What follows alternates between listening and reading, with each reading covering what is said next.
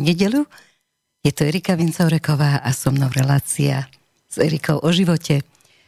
Dnes by som si najradšej zaspievala, všetci mi môžu závidieť, pretože som na dovolenke, takže dnes nevolajte, nefaxujte, nepíšte, pretože sa to ku mne nedostane. Ak by vás niečo zaujalo, tak si to napíšte a pri ďalšej relácii, ktorá bude 8.7., sa potom opýtajte a ja sa spojím s mojím dnešným hosťom a dám vám odpovede, ak to budú veľmi závažné otázky.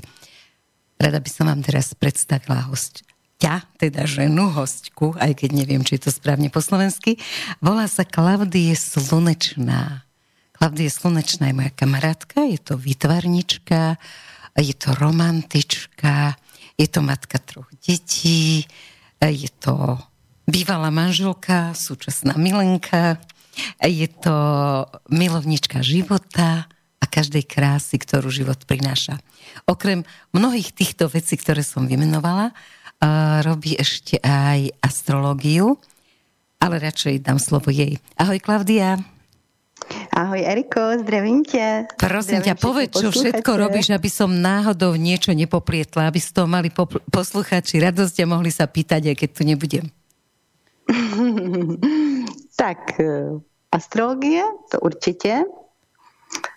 Všechno, co se týká sebepoznávání. Všechno to mě zajímá a všechno to hledám, všechny ty záhady života hledám. Tak. Dobre, takže ako matka sa spoznáva človek obrovským spôsobom, nie?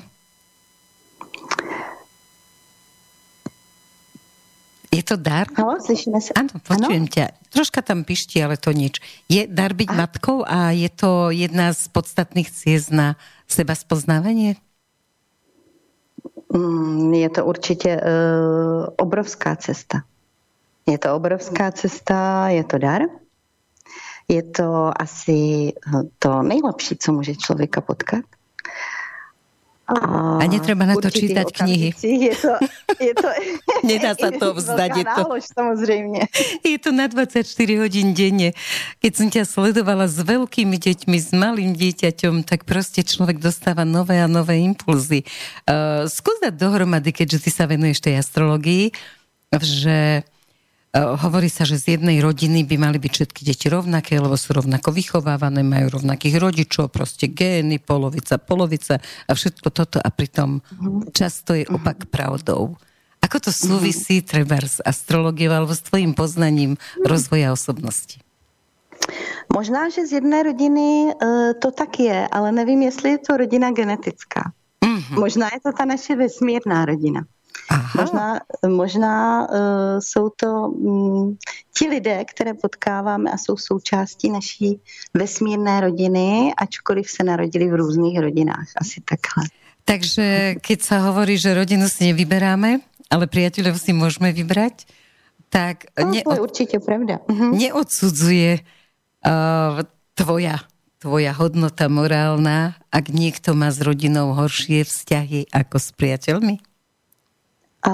Tak jednak odsuzování asi není nikdy na místě a jednak je to asi ta největší přirozenost, protože podle nějaké teorie se v podstatě rodíme do rodin s lidmi, se kterými jsme si v nějakých minulých životech nebo v nějaké minulé existenci jsme si ledaco provedli.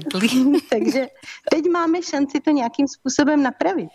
Protože asi jinak bychom se možná nechtěli ani potkat. Takže je celkem je to úplně běžné, že lidé mají v rodinách asi největší nálož sebepoznání, co existuje. Takže netreba si robiť problémy, ak má človek pocit, že by svoju matku, otca alebo po prípade súrodenca niekedy sprevodil zo sveta, aby som to počeštila. Teda jsou to trenéři. Jsou to trenéři. V podstatě všichni lidé kolem nás jsou naši trenéři, buď to trenéři, se kterými trénujeme rádi, anebo trenéři, se kterými trénujeme neradi, ale ve výsledku jde jenom o poznání. A máš taký istý pocit, ja som teraz bola v Budišove na Marcelovi Vanekovi a vlastne sme sa tam bavili o tom, že v podstate, keď je človeku dobre, lebo každému z nás Každý túži, aby mu bolo dobré, aby neprišli tie roky menej plodné a s menším počtom peňazí a príležitostí. Ale pritom práve počas tých rokov, keď sú tie príležitosti horšie a problémov viacej, sa viacej naučíme o sebe. Že vlastne mali by sme si želať neúspech namiesto úspechu a nepohodu namiesto pohody. No, to bychom možná byli trošku masochisti, ale na druhou stranu si myslím, že to tak je, protože člověk je od přírody tvor lenivý a jako takový v pohodě si užívá, ale určitě neroste. Takže... A ako to je z pohľadu hviezd s tým našim rastom, si dáme po pesničke. Dobre.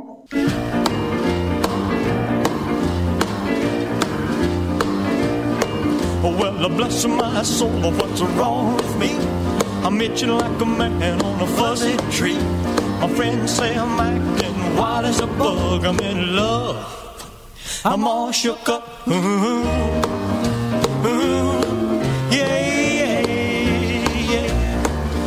My hands are shaky and my knees are weak. I can't seem to stand on my own 2 feet. Who do you think of when you have such luck? I'm in love. I'm all shook up.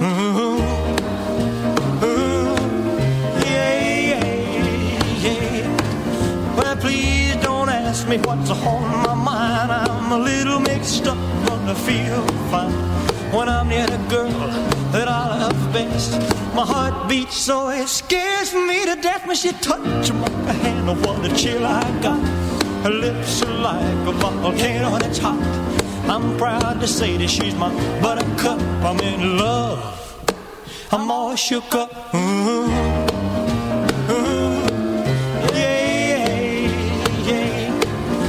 My tongue gets tied when I try to speak. My inside is shaking like a leaf on a tree. There's only one cure for this body of mine. That's to have that girl and a love so fine. She touched my hand and what a chill I got. Her lips are like a volcano that's hot. I'm proud to say that she's my buttercup. I'm in love. I'm all shook up.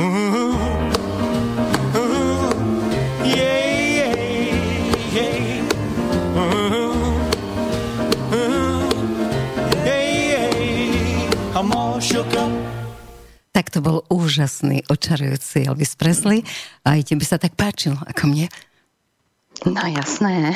Dobre, aby som teda prešla k tým hviezdám, tak som taký mostík urobila, že či naozaj, lebo viem, že o astrológii a o tom, čo všetko robíš, by sa dalo hovoriť 200 relácií. Tak poďme do praxe. Má človek napísané v tých svojich hviezdách, že bude talentovaný, bude vedieť spievať, bude očarujúci, bude magnet pre ženy a nebude mať príliš dlhý život. Je to jakási mapa našeho potenciálu. Jo, je to taková signatura, taková pečeť našeho potenciálu. Máme tam určitý potenciál, ale jestli ho využijeme nebo ne, to už zase potom záleží na nás. Jo, takže tomu, že robíš astrológiu. Jakýsi vstup máme, jo, to určite jo. No, takže on prišiel s tým požehnaním na tento svet. Dobre, a máme tam napísanú aj lenivosť? Trochu ano. Máme tam tendence. Jo. Zase záleží na nás, jestli to nějakým způsobem překonáme, anebo nepřekonáme. Protože i ten astrologický kruh, nebo ten radix, jak se tomu říká, jako kořen našeho života, má v podstatě mnoho levelů, má mnoho úrovní. Jo. Takže jako určitý vstup máme, potenciál do plusu i do minusu, ale co s tím uděláme, to je tak trošku jako na nás. No. Aha, no počkaj, ty si taký veľký diplomát a tak ako veľmi ideš hlboko do vecí a filozoficky, tak skús mi aspoň povedať, ty sa zaoberáš astrológiou, ktorá sa nazýva astrológia 9.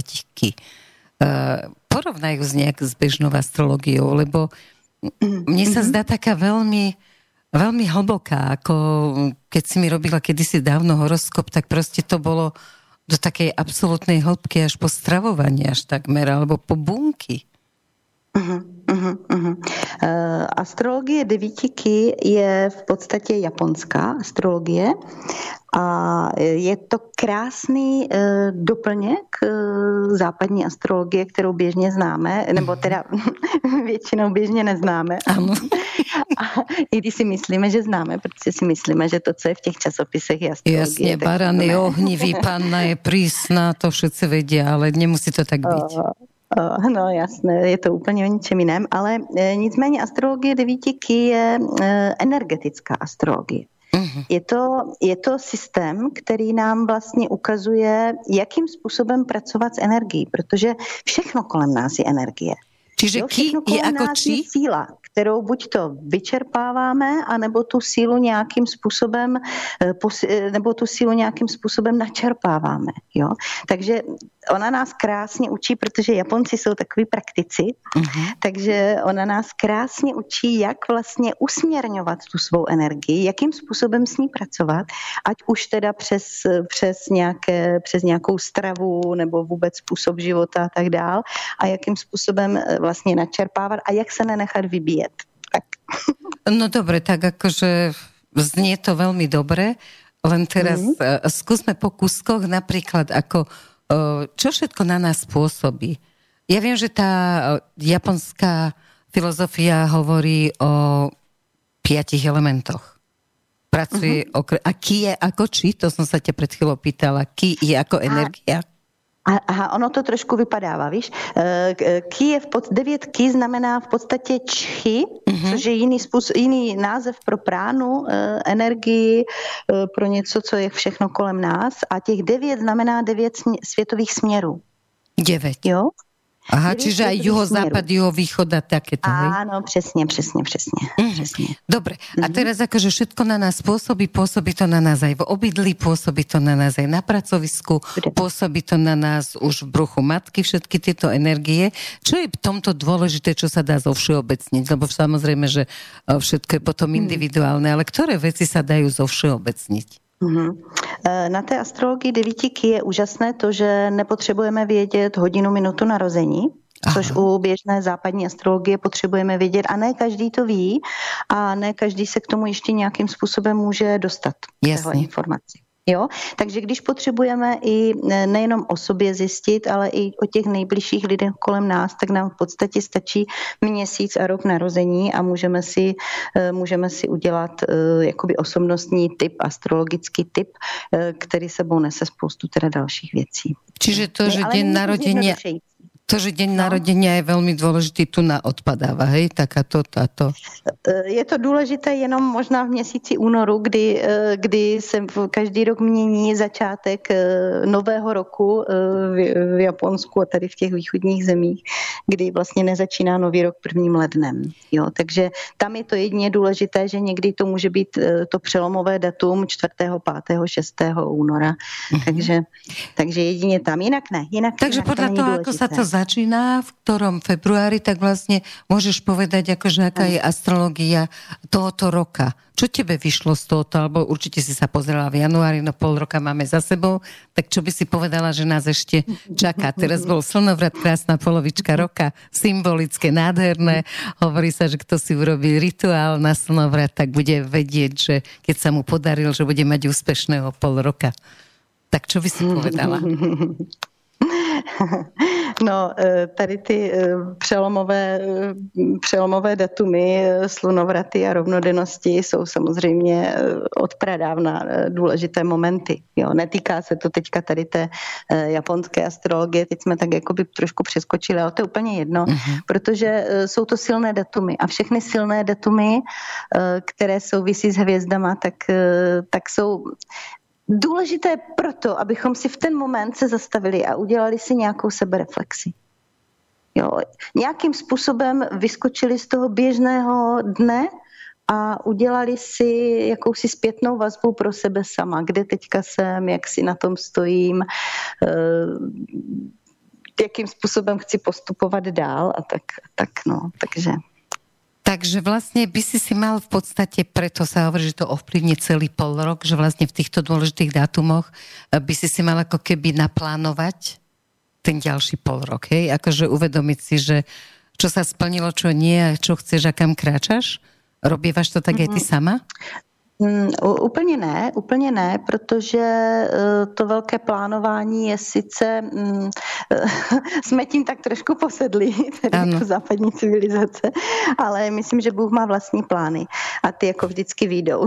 Aha, takže plánování jenom tak light. Jo. Aha, áno, hovorí sa, že keď chceš rozosmiať Bohov, tak sa začni plánovať, hovor, čo by si chcela. No dobre. Tak ako k čomu by mal slúžiť, lebo tesne po Slnovrate bude vysielaná táto relácia, takže kto nestihol ten rituál, tak by som mu chcela troška cez teba pripomenúť, že k čomu by to malo slúžiť. Čo by si ty osobne odporúčala? Určitě je dobré se ten den zastavit a dát si opravdu ten čas sám pro sebe, nebo sama pro sebe. Jo? A to nemyslím jako, že se člověk stahuje do samoty, ale že opravdu ten den se snaží být co nejbdělejší a v podstatě všímat si toho, co je kolem něj a jako kdyby rozšířit si to svoje vnímání a jako být v té bdělé přítomnosti ten den je to asi, bych řekla, vždycky nejdůležitější.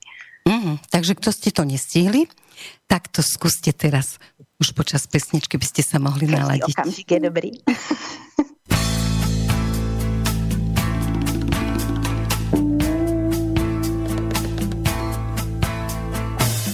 Jsem hladce oholen, tak to mám rád. Do klopy vetknul jsem karafiát. V proužkovém obleku úplně fit. Škoda, že nemám ach, nemám kam jít. Přitom tam zvenku zní obrovský chór. Zruší to kdykoliv úterý kor. Každý se tuží a já přesto zas půjdu jen zabíjet a utloukat čas. Utloukat čas, zabíjet čas, utloukat čas.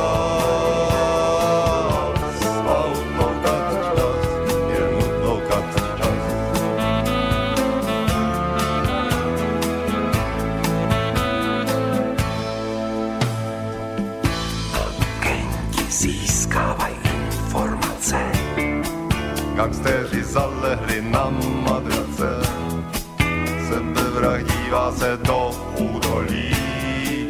Diváci ČTV nad okolí, vězni se pustili do pitíků. Dobráci dělají politiku pro lepší příští a pro dobro mas. Jenom já opoudím a utloukám čas.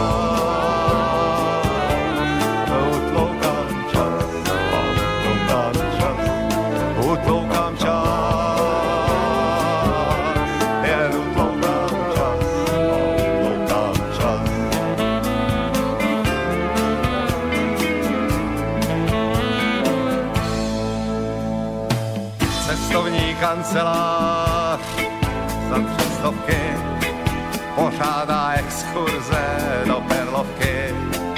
Karel Gott maluje jako Van Gogh. Homelessák motá se bludičkem stol.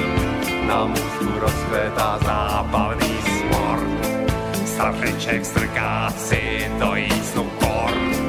Kasař se rozhodl pro jednu vzkaz. Jen já tu zpívám, čímž utloukám čas. A utloukám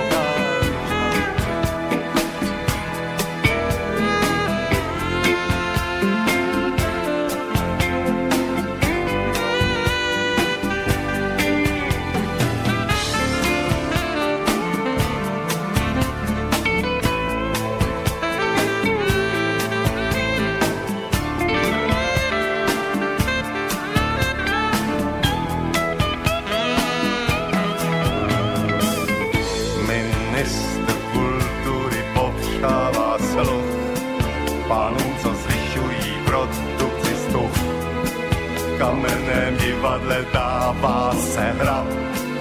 Života dílo a Schwarzeneggera. Všude to swinguje, všude je kvas. A přesto zdá se mi kde koho z nás. Jako ty zaběhlé hafany raz. Pozvolna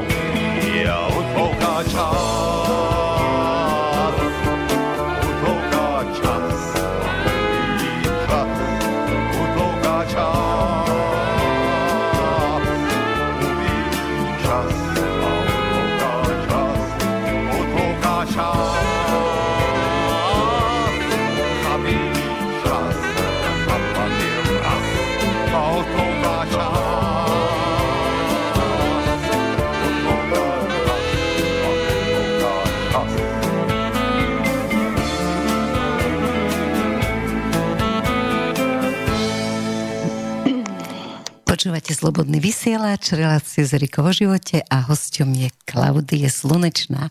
Klaudia, povedz prosím ťa, môžem ti hovoriť Klaudia, že tak pekne po slovensky? Povedz, robíš veľa rôznych coachingov, sebarozvoja. Ktorý by bol prvý krok na ceste za tým, aby som vedome začala pracovať na svojom sebarozvoji? Tak první krok je to zastavení se. První krok je to zastavení se a jako pokusit se vyskočit z takového toho zrobotizovaného rytmu běžných dní. Jo, takže nějakým způsobem nedělat úplně pořád všechno stejně. Je takové jedno krásné cvičení, které si může každý člověk udělat sám. A to cvičení je zkusit si každý den v den svých narozenin, to znamená, když jsme narození třeba 7., tak každý měsíc, teda ne den, každý měsíc 7. zkusit udělat něco úplně jinak. Aha. Úplně jinak než běžně. Stačí drobná věc a v podstatě se nám posune celý vesmír. Takže zastavení se a zkusit dělat věci jinak, protože co je asi nejhorší, je, když se člověk zrobotizuje do různých návyků a zlozvyků a zajetých kolejí a má pocit, že tam nemůže ven. Dobre, ale čo keď veľa ľudí má takú predstavu, že pokiaľ bude dbať na svoje pocity alebo teda začne vnímať a pozerať sa hlavne na to, čo vyhovuje jemu, že to je nejaké egoistické. Nie je v tom rozpor vlastne? Určitě v tom není rozpor, protože žádný člověk, který není šťastný, nemůže udělat šťastný jiného člověka. Takže pokud nejsme jako ve svém středu, ve své síle a každý z nás tu sílu máme někde jinde, tak těžko můžeme jakoby kolem rozdávat radost a poznání a pomáhat druhým, protože nemůžu pomoct druhým, pokud nedokážu aspoň nějakým způsobem pomoci sama sobě. Veľa ľudí má práve tú tendenciu, aspoň teda z môjho okolia, neviem ako to je štatisticky, že sú ochotní pomáhať všetkým, urobiť pre všetkých všetko, ale ako keby oni neexistovali. Proste oni potlačia tú svoju prirodzenosť, ale často končia v chorobách. A stále som rozmýšľala nad tým, že prečo človek, ktorý sa teda obetuje druhým a robí ľudí šťastnými, prečo vlastne potom má odmenu chorobu? Promiň, Eriko, já teďka to tam vyskočilo, takže jsem to neslyšela úplně celé, ale asi něco o tom, že potlačí. Áno, že keď sa rozdávaš celá, rozdávaš, ale zabudáš úplne na seba. Ako tvojim cieľom je urobiť všetkým okolo seba dobre. Deťom, manželovi, ja neviem, na pracovisku, matke, všade. A nakoniec ako odmena za to, že všetkým robíš dobre, príde choroba. Akože to je pre mňa taká... Ta choroba je odměna. Aha. Ta choroba je odměna, protože naše tělo nám říká, tudy cesta nevede. Takže je to ten směrovník, který nám říká, že takhle bychom to dělat neměli. Takže pohled na chorobu jako na nepřítele si myslím, že není úplně dobrý. Takže choroba je odměna. Aha. No dobre, no a zažila si to aj v skutočnom živote, že naozaj ťa to... Jasné, že jsem to zažila, mnohokrát jsem to zažila, co člověk nezažije, asi nemůže těžko může předávat, takže spousta věcí, i těch fatálních, které se mi kdy staly, i přes různé zdravotní potíže a teda, tak mi vlastně pomohla se opravdu jako posunout dál, protože jenom tehdy si člověk uvědomí, že nežije dobře. Ale aké otázky by si mal dať? Že někde uhnu ze své cesty, protože každý máme tu cestu nějakým způsobem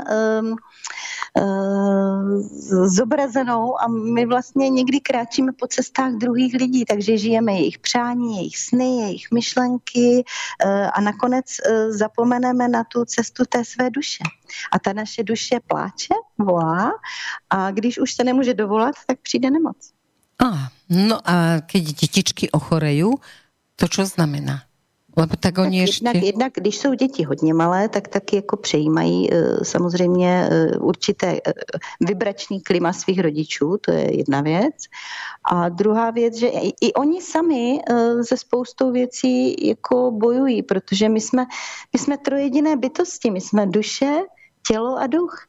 A naše duše má někdy jiná přání, než jsou přání našeho těla, protože tělo je někdy, jak jsem říkala, trošku líné.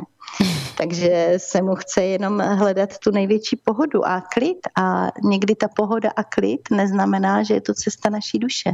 Takže ta naše duše volá. A to volanie duše, ako sa to prejavuje proste v praxi? Ja neviem, ako veľa ľudí si dovolí, že treba zrobili v banke a na vysokých postoch, zrazu sa rozhodli zmasírovať, lebo chce sa dotýkať ľudí a chce im odovzdávať nejakú energiu, ktorú cíti. Je v tom predurčenie, pochopenie, vedomie, čo v tom je? Určitě je v tom ta potřeba té duše dělat něco jinak. Jo, možná, že ta cesta, kterou si teď vybrali, jak říkáš, třeba to masírování, ještě není ona, ale už je to aspoň změna. A změna je vlastně už to, že se rozbije nějaký stereotyp, který té duši už nevyhovuje, protože je třeba v tom povolání, které je třeba nadměrně tlačeno, kde je člověk tlačen nadměrně na výkon a tedy, a nebo mu to nedává ten smysl, ta jeho práce. A tak jako může to být takový mezistupeň té změny, jo? A nebo je to skutečně jakoby poslání zase té duše. Takže keď pocítime nejakú chuť veci zmeniť, tak by sme sa to nemali tomu brániť, bez ohľadu na to, či budeme tam mať viac peniazy, menej, alebo čo si o nás pomyslí naše okolie. Hej, tá zmena je vlastne ako šanca prejsť na inú cestu? Změna je něco, čemu se sice, jak říkám, ta tělesná stránka člověka někdy brání, protože chce to pohodlí, chce mít ty jistoty a ty pětiletky, ale prostě to volání té duše se opravdu projevuje tou změnou, protože změna je vlastně jediná. Teď jsem měla zrovna na to téma kurz, který se jmenoval Změna konstanta života. Jo? Tak nám povieš o tom všetko po pesničke. Dobre, o zmene konštante života. Dobre.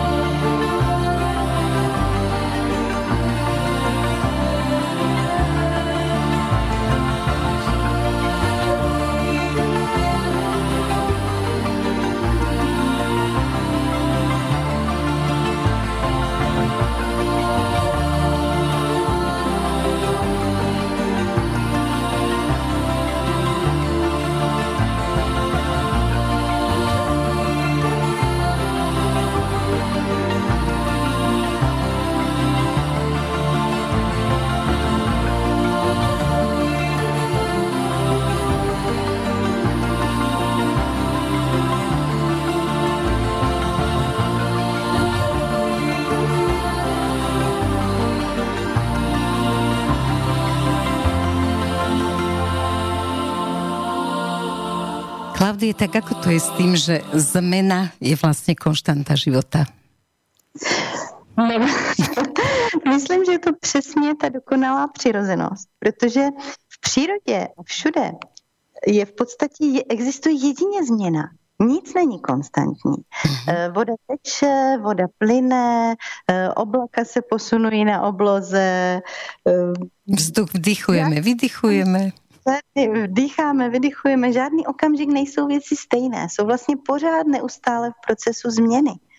A tak, jak se mění roční období, jak je to třeba i v té astrologii devítiky, o které jsme mluvili, ta je na tom v podstatě postavená. Na té proměně těch živlů, kdy jeden živel se proměňuje v druhý, kdy člověk vlastně tu svoji přirozenost objevuje tak, že neustále hledá v sobě nové obzory a nové věci. Jo, že se nezastagnuje, protože ve chvíli, jakmile se zastagnujeme, tak v podstatě umíráme. Protože život je buď to růst nahoru, anebo růst dolů. Růst dolů? Co znamená růst? Tyže pád, hej? Růst dolů je v podstatě stagnace, že? No a prečo potom tak túžime, po väčšine ľudia túžia po istote? Istota je predsa stagnácia. Protože necítíme často svůj střed, svou sílu. Každý z nás má v sobě osobní sílu a pokud s ní pracuje, tak ji dokáže jako velmi dobře uchopit a velmi dobře cítit v každý okamžik svého života, což je samozřejmě meta, kterou jako se snažíme všichni dosahovat. Jasne, ale môžeš objasniť, že ako budem cítiť tú svoju silu, ako viem, že teraz to je tá moja sila, s čím pracujem. Osobní síla je něco, s čím jako přicházíme na tento svět. To je něco, co máme. Ale my často ztrácíme tím, že žijeme životy někoho jiného, nebo chceme být něčím jiným, než jsme. Někým jiným, než jsme. Chceme být někým, koho třeba obdivujeme, nebo chceme se dostat do nějakých mantinelů, morálních mantinelů společnosti. To je úplně jedno. Prostě nežijeme svůj osobní příběh. Dobre, ale môže to byť už z detstva? Cože? Môže to byť už z detstva, že už rodičia mi nanútia, že teda ja by som chcela byť burlivák a oni túžia po pokojnom a poslušnom dieťati? Tak samozřejmě to je proces socializace člověka, který vede až k té robotizaci. No ako sa tomu vyhnúť, alebo ako nepostihnúť svoje deti týmto? Já si myslím, že jako i v astrologii vím, že neexistují lidé bez traumat. Takže jako můžeme dělat, co chceme, ale stejně nějaká ta traumata i tím svým dětem způsobíme, i kdybychom se snažili sebe víc. Jo. Takže jako je potřeba brát to trošku s lehkostí a nebýt na sebe taky tak přísní. Jo. Takže jenom k té změně ještě jsem chtěla říct, že v podstatě to, že je všechno v té přírodě v běhu a v takovém chodu, tak když se na tento proud naladíme, tak vlastně každý okamžik dostáváme kolem sebe signály, kde je nejlepší momentálně jít, kudy vede ta naše cesta. To jsou taková ta znamení, takové ty naše berličky, které... Tak to daj do praxe. Ako taký signál vyzerá? Čo to môže byť? Ktoré veci sú signálmi? Tak jednak jsou to negativní signály, takže to je to, že se nám v něčem nedaří, někde jsme nespokojení, od někoho odcházíme, jsme unavení, nebo v práci se nám přestává dařit. Jo? Prostě jsou to takové ty nepříjemné signály, které vedou třeba až do té nemoci. Jasne, takže netreba to ničím prekryť a povedať, že však to nič, ja do toho idem a ja vydržím. Já vydržím. Ne, určitě ne, protože člověk vlastně sílí, tu svoji osobní sílu pěstuje skrze intuici. Jo, skrze ten jemný hlásek, který nám už od toho dětství říká, co je pro nás dobré a který se postupem učíme jako utlumovat, protože máme své ambice, máme své představy, chceme plnit představy rodičů, autorit a tedy. Jasne. A ako môžem tú silu v sebe proste objavovať? Ako môžem zistiť, že či je potlačená, alebo... sebepoznání, to znamená, že já nevím, tady lidé chodí jako do poradny, chodí na konzultace právě skrze astrologii, eating, karty, arteterapii, prostě hledat různé cesty, které jsou pro mě dobré, abych co nejvíce poznala ten svůj potenciál, protože třeba v astrologii se dá potenciál najít jako velmi dobře. No to som sa práve chcela opýtať, že súvisia tie potenciály s tými elementami, akože s tým, s čím pracuješ, že tú energiu podporujú tie elementy? Určitě, protože každý se, toto je zase vlastně ta astrologie 9 ki, je v podstatě soubor, který patří k feng shui, nebo feng shui je takové více známé, ale je to jenom jakoby jedna část a ta nám ukazuje, že se narodíme teda pod určitým elementem a tento element určuje, co je pro nás posilující a co je pro nás vyčerpávající. Takže ku příkladu, letos třeba jsme tady pod elementem ohně, takže když se člověk narodí pod elementem ohně, tak určitě je pro něj posilující všechno, co souvisí s dřevem, s elementem dřeva. To znamená, ať už teda příroda je samozřejmě posilující pro každého, ale vůbec jako prvky, které posilují ten jeho oheň, to znamená třeba k dřevu patří i motivační věci, k dřevu patří vize, nápady a teda. Čiže ten oheň vlastne nie je podstatný, podstatné je to, čo živí ten oheň? Oheň je podstatný, protože když si ten oheň budu ještě více posilovat dalším ohněm, tak zhořím. Mm-hmm. A když ho zase budu hodně oslabovat vodou, když ho budu hodně hasit vodou, to znamená jako příkladu emocemi, protože voda hasí oheň. Takže člověk, který je zrozený pod vlivem ohně, tak může být velice náchylný k tomu, aby ztrácel svoji sílu, když bude příliš vystaven příliš silným emociám. Mhm. Dobre, to znamená aj... Samozřejmě, co si tady říkáme, je to obsáhle. No jasne, že to je obsiahle, ale treba ako len na ten princíp, ono ten princíp vyzerá veľmi zaujímavo. To znamená, ja neviem, že ten oheň by mal mať za partnera drevo a nie vodu. Až tak to sa to dá? To se až tak úplně jakoby říct nedá, protože některé prvky sice člověka jakoby oslabují, ale zase to může nějakým jiným způsobem zase doplňovat jinde v práci, způsobem života a tak dál. Jo? No. Dobre, ale čo sa o týchto elementoch a tej energii dá povedať všeobecne, čo platí pre každého?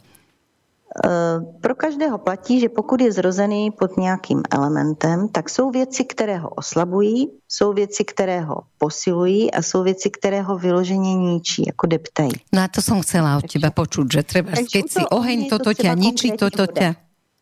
Konkrétne u ohně je to voda. Voda ho ničí. Takže, Čiže a voda sú emócie. A voda sú mimo jiné emoce. Dobre, a ďalšie, keď je niekto voda?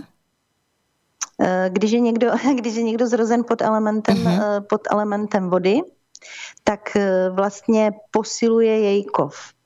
Takže posilující prvek je pro něj kov. To znamená všechno, co je ostré, jasné, logické a tak dál. A to, co jej zase jakoby ničí, nebo co jako tu vodu jako hodně potlačuje, tak je zase prvek země. Protože víš, jak vypadá voda, když do ní nahážeš hlínu. Jasně. Už to nie je voda. Voda skončila. A ono to není jenom to, no přesně. A ono to je z toho takový baníčko, že? A ono to není jenom v těch jakoby partnerstvích, to je fakt jako zjednodušené teďka, ale je to třeba i ve způsobu stravy. Protože si vem, že člověk, který už je hodně sám o sobě emocionálně hodně silně laděný, když se narodil třeba pod prvkem vody, a ještě ke všemu jí hodně těžkou, hutnou stravu, tak samozřejmě začne přibírat na váze. Aha. Dobre, ako zistí? Ta jeho energie, ta jeho čchy, ta jeho prána nemůže proudit, protože je zaňácaná tou hlinou, tou hmotou, tou tíhou. Jo. Takže v podstate, ako nebol až taký hlúpy nápad, čo som čítala niekde, že si škodíme tým, že máme všetci na večeru to isté, každý sme iný a dostaneme všetci knedlové pšozely a niekoho to môže zabiť a iný si chrochne, jak mu bolo dobre. No přesně tak, protože takhle to je to stejné jako v ajurvedě, že? Tak taky jsme každý jiné tělesné konstituce a potřebujeme úplně něco jiného. A důležité je, aby ta čchy, ta prána taky, aby to proudilo v člověku. A když to proudí, tak žije ten svůj příběh. A když žije ten svůj příběh, tak má osobní sílu. Když má osobní sílu, tak má silnou intuici. Ví, co je pro něj dobré.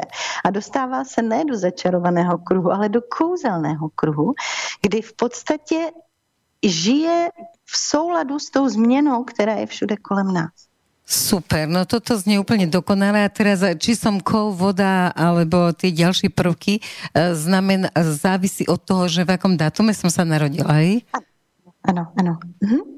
Čiže to takto narýchlo sa nedá povedať, že ako to je, aby sa troška z toho vysomárili ľudia do praxe. Asi to takhle úplně nemůžeme zjednodušit, no, protože oni to nejde po mesiacoch, že jednodušší výpočty, ale já jsem se v praxi setkala s jednou věcí a to i u lidí, kteří tady chodili na ty kurzy astrologie a astrologie devítiky a tak dál, že to časem začali plést ty výpočty a potom nakonec udělali úplně něco jiného z člověka, ale samozřejmě existují různé tabulky, kde si to člověk asi může najít, možná si to může i vygooglit někde, nebo mi může zavolat. No keď sa tomu venuješ neustále, tak asi toto je nikdy nekončiace učenie, táto astrologie. Tohle je úžasné. Tohle je velice právě zrovna tady to, já mám vlastně 25 let, mám astrologickou poradnu a v podstatě velmi dlouho jsem se zabývala jenom tou západní astrologií, ale to devětky, když se mi dostalo do života, protože jsem prostě k tomu nějakým způsobem přišla, tak jsem zjistila, že je to úžasný takový pružný prostředek na ten praktický život, protože Japonci prostě opravdu jsou při té zemi.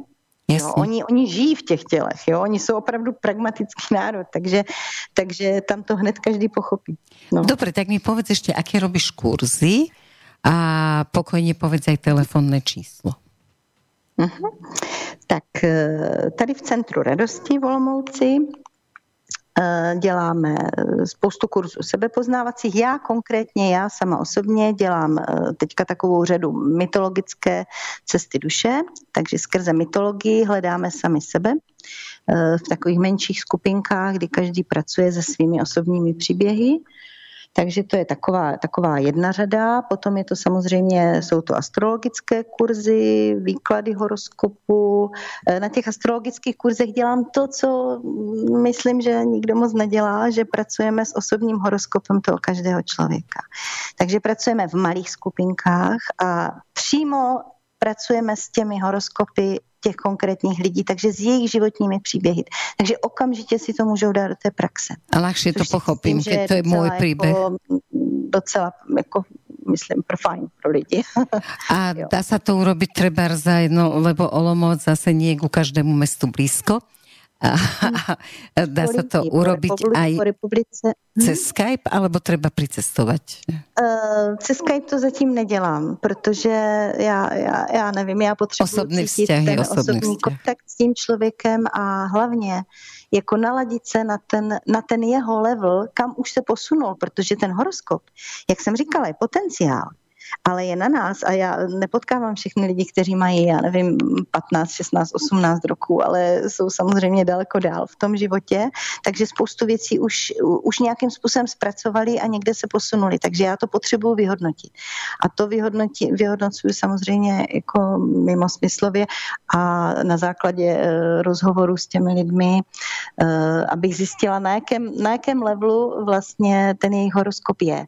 Abychom už se odrazili od něj, abychom tady nevykládali nějaký základ, který už ti lidé v praxi zvládli. Dobre, a máš aj ty taký pocit, že na každý problém sa nájde riešenie, len treba vidieť ako na to, alebo si sa stretla v praxi s tým, že proste niektoré problémy sa nedajú vyriešiť? Já nevím, jestli řešení je to správné slovo. Já si myslím, že každá věc má své východisko, ale někdy to nevyřešíme hlavou. A někdy prostě je potřeba nechat jako prožít si ty věci a nějakým způsobem je pustit ze svého života, protože chodí tady spousta lidí, kteří pořád se vrací ke svému dětství a k traumatům a k problémům, které v tom dětství zažili a v určitý okamžik, ano, chvilku to můžeme na tom pracovat, ale v určitý okamžik je potřeba jít dál. Prostě dostali jsme takové rodiče, jaké jsme potřebovali, dostali jsme takové životní zkušenosti, jaké jsme potřebovali a teď jedeme dál. Ale v čom to je, že niektorí ľudia sa nevedia vzdať? Tím, kým sme, promiň? Že v čom to je, že niektorí ľudia sa nevedia vzdať toho problému, ako keby si ho ťahali? Ja mám niekedy pocit, že si to ťahajú 1000 ročia. To je taky možný. ale důležitý je, já bych řekla, že je to, co nazývají třeba šamané, nazývají prvkem sebelítosti. Jo, vlastně Castaneda s tím hodně pracoval, s prvkem sebelítosti. Jo, protože je snadnější říkat si, že můj život je těžký, protože jsem měla špatný vstup.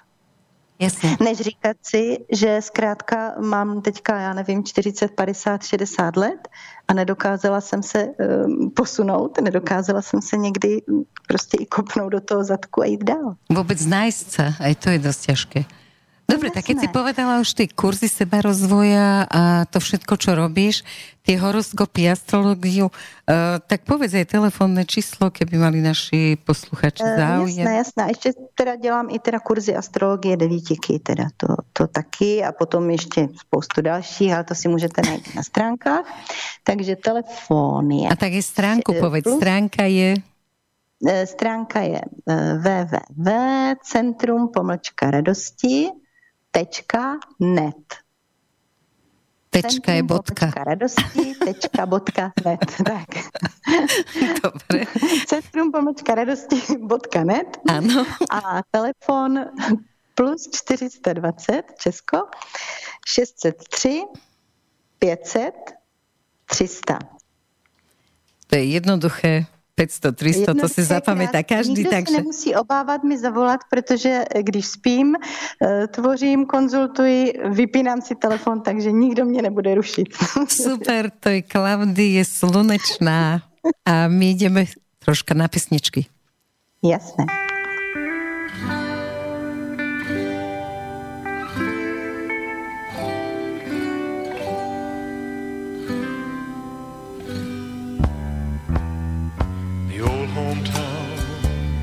Looks the same as I step down from the train, and there to meet me is my mama and my papa. Down the road I look, and there runs Mary, hair of gold and lips like cherries.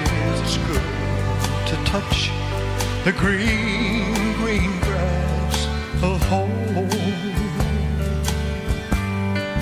Yes, and they'll all come to meet me, arms reaching, smiling sweetly. Oh, it's good to touch the green, green grass of home. The old house is still standing, though the paint is cracked and dry. And there's that old oak tree that I used to play on. Yeah, down a lane I'd walk with my sweet Mary, hair of like cherries. It's good to touch the green, green grass of home. Yes, and they'll all come to meet me, arms reaching, smiling sweetly.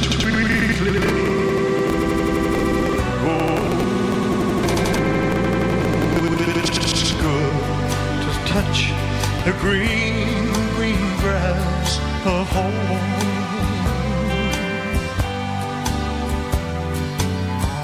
Then I awake and look around me. 4 gray walls surround me. And I realize I was only dreaming. Well, there's a guard and there's a sad old potter. Arm in arm we'll walk at daybreak again. I'll touch the green, green grass of home.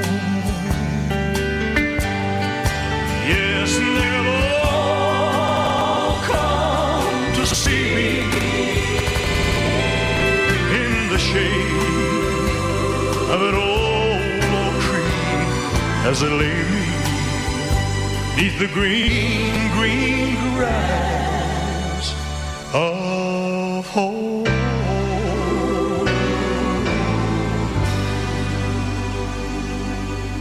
Je nedeľa, počúvate váš obľúbený slobodný vysielač a táto relácia je predhrávaná, takže nemôžete ani telefonovať, ani písať maily, ale keď vás niečo veľmi zaujíme, tak v ďalšej relácii, ktorá bude 8., tak sa budete môcť na niečo opýtať a ja sa potom spojím s Klaudiou a dám vám odpovede.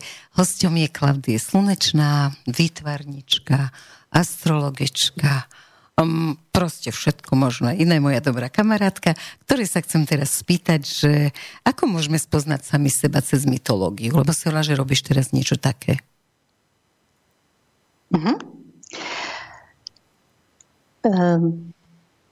My všichni žijeme mýty. Myslíme si, že žijeme nějaký nový originální příběh, ale velmi často se dostáváme právě do takových jakýchsi vyjetých tisíciletých vyjetých kolejí a dostáváme se do takových dramat, o kterých si myslíme, že jsou úplně nové a úplně naše a možná, že mají nový hábit a jsou v moderní době, ale nicméně se opakují staré příběhy. Takže jsme akési archetypálne typy? Ano, archetypální. A podle toho jednáme? Podle toho jednáme a když jako opravdu spadneme do toho silně archetypálního vztahu nebo archetypálního příběhu, tak je jasné, jakým způsobem to bude pokračovat. No tak to rozveď do praxe, vezmi seba, lebo seba poznáš, povedz, aký si typ a kde ťa ten typ doviedol, kam si niekedy možno ani nechcela ísť. Aby jsme to tak mali v praxi, to dráma. Myslím si, že jsem často padla do více těch různých archetypů a těch různých příběhů. a asi je těžší se v tom vždycky poznat, no. Asi je těžší se v tom vždycky poznat a vyskočit z toho kruhu. No poď na nejaký príbeh, lebo takto teoreticky to ľudia nepochopia. Môže byť vymyslený, nemusí byť tvoj, aby sa ti ľahšie hovorilo. Povedz, poznám ženu, ktorá je takýto typ a preto sa jej stalo toto. Tak zrovna teďka jsem tady měla jednu klientku a padala a padá vlastně, no teď už možná se z toho pomaličku dostává, ale do podobné pasti Afrodity, což je bohyně lásky z řecké mytologie, bohyně krásy, umění, ale v tom poníženém slova smyslu je to taky žena, která se chce zavděčit a která neustále hledá obdiv a lásku. A to jí sebou samozřejmě přinášelo archetypální dvojici, to znamená v těch mytologických příbězích k Afroditě patří samozřejmě skoro úplně všichni řečtí hrdinové, protože Afrodita byla dosti promiskuitní. Byla to běhna. Ale možná to byla hledačka lásky, těžko jí bylo odolat. Každopádně dva takové silné archetypy, které k ženě typu Afrodity patří, je Ares a Hephaistos. Ares je vlastně bůh války A tato žena se neustále vlastně potkávala s muži, kteří byli velmi, velmi takový neotesaní, agresivní. To jsou ty mačovia? Takové ty jednodušší, ne mačové, spíš takové ty jednodušší bojovné typy. Jo, aha, že všetko jako riešim rýchle a pár fackami. Áno, a pohádám se s někým až za 5 minut, protože ty 4 minuty se ovládám. Jo? takže neustále potkávala tady ty Aresa. Divila se proč, že? Divila se proč, no. A tak jsme to nějakým způsobem odhalili, tak si myslím, že možná to teďka bude vypadat líp, no. Pretože k tým Afroditám patria títo muži, oni ich obdivujú vlastne tie Afrodity, tie krásky. Afroditu obdivuje každý. Takže svým způsobem do archetypu Afrodity ve chvíli, kdy chceme získat lásku nebo chceme být obdivovaný, tak jako není špatné se tomuto archetypu otevřít, ale je důležité mu nepropadnout. Mm-hmm. A propadá mu člověk ve chvíli, kdy vlastně hledá to partnerství jenom na základě tělesné přitažlivosti a jenom vlastně na základě, na takovém tom povrchním rámci. Mm. Takže to je ten rozdíl. Jako no ale akú rolu tam hrá ten Hefajstos? No Hefajstos je v tomhle příběhu, co jsem říkala, teda tam se nedostal. Tak ten Hefajstos nebyl, ten se tady teda nevyskytoval, ale zase v jiných příbězích se vyskytuje, protože Hefajstos byl, když se teda podíváme na ten mytologický příběh, tak Hefajstos byl manžel Afrodity, takový ten zneuznaný, trošku velmi šikovný, ale zručný. Kým on kováčoval, ona si chodila. Nevzhledný bůh a samozřejmě Afrodita mu celý život zahýbala. Takže ale to je aj tu v realite, že tí škaredí muži majú často také tie výstavné ženy, ktoré jednoducho ako si nedávajú veľký pozor na to, kedy, kde a s kým. Ale ty škaredí muži to trpia. Prečo? No, protože oni tu Afroditu natolik obdivují a vůbec nechápou, jak je možné, že si je zvolila za své partnery. A navíc Hefajstosové jsou většinou pořád v práci. Takže, nebo pořád něco kutají, nebo kutí, nebo však to byl božský kováč. Antiáci, kteří jsou od rána do večera v práci. Jo? To je jedno. Jo, jsou to prostě typy, pro které je práce všechno, takový lehce zachmuření a Afrodita je inspiruje. Jo? Afrodita inspiruje. Takže proto jsou s Afroditami. Takže vlastně ale napriek nevere, mne z toho vychádza, že napriek nevere sú spokojní s tým, že aký kus ulovili.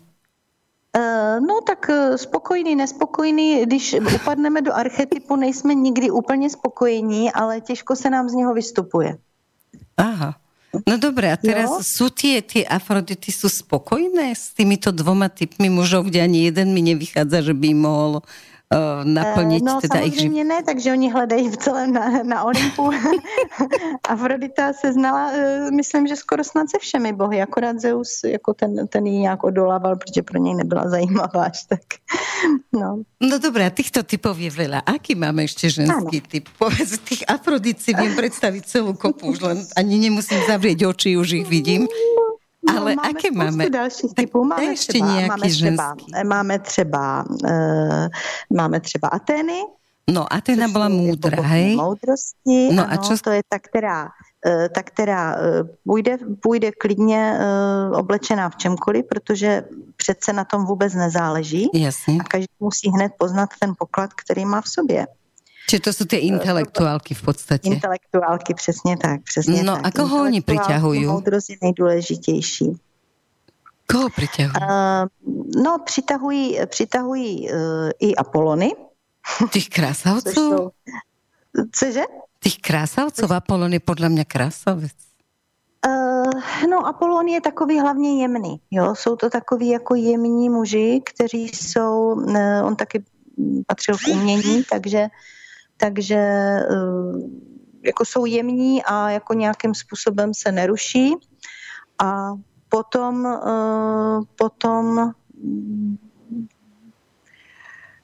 se nějak jako nevadí si, takhle asi nevadí si. A kde je pasca? Atenu zajímá především moudrost, jo? Takže to je jeden z typů, který dokáže žít sám. Ako tá Atena? Ano. Aha. Ona dokáže... Ona je tak múdra, že pochopila, že nepotrebuje chlapa. Přesně tak. Toto som nechcela vyznievam ako feministka. Ne, ona na tom není tak jako závislá. Jo. Aha, tak dobre, no keď sa nevyskytne, teda, kde by bola pasca? Všichni zajímá moudrost a knihy a tak dále, jo, takže prosím? Že kde je tá pasca? Keby si našla toho Apolóna, tak kde je tá pasca? Čo tam bude zase im prekážať? Bude jim překážet to, že si každý mohou žít teda trošku jako tak vedle sebe, spíš takový polosesterský vztah, sestersko-bratrský vztah, jo, a že teda každý bude tak trošku si žít to svoje. Jo, ale není to asi úplně jakoby konfliktní, ale otázka je, jestli to člověka taky uspokojí. Jo. No a ako máme ďalšiu babu? Nech tu máme prax troška. máme ich tady samozřejmě hodně. Jo? No. Máme tady Héru, to je ta žena, která musí být manželka. Aha. Bohyně Héra. A čím sa ona vyznačuje? Aký typ to bude? No, říkám, je to silná žena, nesmírně silná žena, soběstačná žena, žena, která je naprosto rovnoprávná se svým partnerem. Uh-huh. Slyšíme se? Ano, znie to celkom dokonca ideálně. A ideálně, jak se to vezme, protože je to ta žena, která potřebuje mít status manželky. Uh-huh. Čiže to sú tie, že vydrží byť milenka chvilinku, ale potom už začne tlačiť. No, potom jako hlavně je tam ten problém, protože Hera byla manželka Dia a Zeus, jak je známo, byl velmi záletný. Tak Zeus si to může dovoliť. Bude hledat silné muže, bude hledat mocné muže, bude hledat zajímavé muže a rovnoprávné muže, ale samozřejmě záletné. Takže Hera byla velmi žárlivá, ale jako neprávem. A tím pádem taková žena může třeba žít i v nespokojeném manželství, ale není schopna odejít, protože ona potřebuje ten status manželky. Takže je schopná tolerovat, akceptovat a trápit se třeba i. Ajajaj. Tak z toho tiež len choroba môže vyplynúť, aby pochopila, že o čo ide. Že nemusíš byť celkom manželka, keď máš záletného. Aj keď Zeus, tak ako Zeus je Zeus, zase povedzme si, že niektoré ženy vyznávajú heslo, že radšej budem milenka Zeusa, jak manželka Hefajstosa. No a zase Hefajstos je veľmi zručný a šikovný. Zručný a šikovný a inštalatéruješ, ale Zeus to zaplatí. Je trošku brumla. Zeus je zábavný a oslňující, na druhou stranu nikdy nevíme přesně, kde je. Takže... Dobre, tak daj ešte ďalší tip. Toto ma začína veľmi baviť. No ja vidím, že sme sa dostali. Na tento kurz mytológie sa k tebe prihlasím. Hlavně ta mytologie jako neslouží jenom tady k tomu tady těm partnerským věcem. Ale ešte daj jeden tip ženy, kým prejdeš ďalej. Jeden. Tak máme tu třeba Hestii, strážkyni rodinného krbu. Ježiš. No. To je další teda ta soběstačná, co může být i sama. Spíš bych řekla, že možná co by bylo zajímavější a co je častější typ, je Deméter. No. Deméter je bohyně matka. Aha. Její dcera byla Persefona, tu ji unesl Hades do podsvětí, takže Deméter potom za pomoci síly, kterou v sobě vybudila, včetně vyhrožovací a vydírací síly na celý Olymp, tak docílila toho, aby se jí dcera nějakým způsobem aspoň půl roku v roce vrátila, ale o to teďka vůbec nejde. Jde o to, že je to typ ženy matky, pro kterou je mateřství alfa omega života. A ten partner je vždycky vlastně na druhém až 50. místě. Aha, a tak to potom tí muži, čo sa sťažujú, že odkedy sa nám narodilo dieťa, tak ja som úplne nepotrebný doma, tak to je presne, že má doma takúto Demeter, hej? Ano, přesně. Tam musí vědět, že jako nemůže ji nikdy postavit do situace vyber si. Vždy si vyberie děti. Přesně tak. Vždy si vybere děti a velmi těžko snáší, velmi těžké jsou pro ní okamžiky, kdy ty děti třeba odchází do samostatného života. Jo?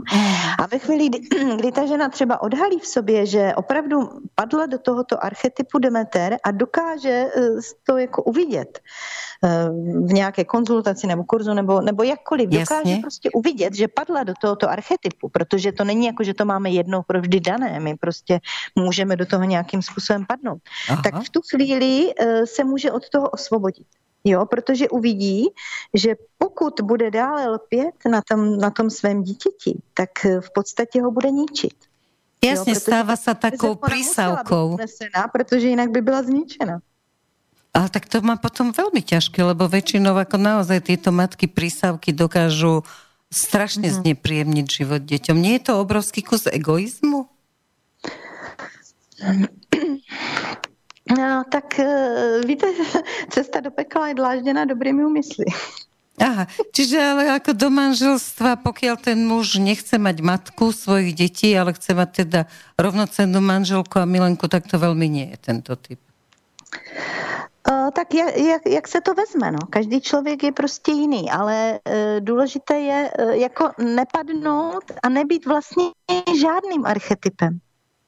No ako sa tomu vyhneš? Žádným archetypem, prostě z toho archetypu pořád vyskakovat. Říct si, aha, teďka jsem padla zase do toho, tak honem pryč z toho. No dobré, ale keď ti je blízke práve toto, neviem si predstaviť, že takému typu, že by vyhovovalo, aby bola zrazu nejaký iný typ. Nie je to dané istým spôsobom? Aj v súvislosti s tou astrologiou?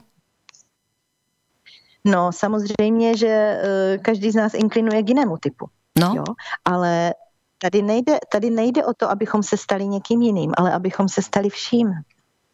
Jaj, aby si bola z každého troška? Abychom dokázali prostě ve chvíli, kdy se pečujeme o děti, tak být tou Demeter.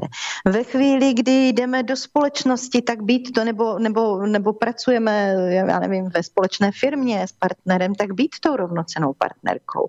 Ve chvíli, kdy potřebujeme probouzet tu mileneckou vášeň ve vztahu, tak být tou Afroditou. No jasně, už jsem to pochopila. Takže vlastně... Když hledáme moudrost stát se Aténou. Prostě vzít si všechno, být vším a být ničím. Jenom to je svoboda vlastne. No dobré, ale už keď to vezmeš, že je partnerský vzťah, lebo počas pesničky sa priznám, sme sa tu bavili s Martinom, že teda je rozvedený a doma je sám a že mu to absolútne vyhovuje, tak to je čo? To je ukážka ega, tvrdím ja, ale čo by si povedala na to ty?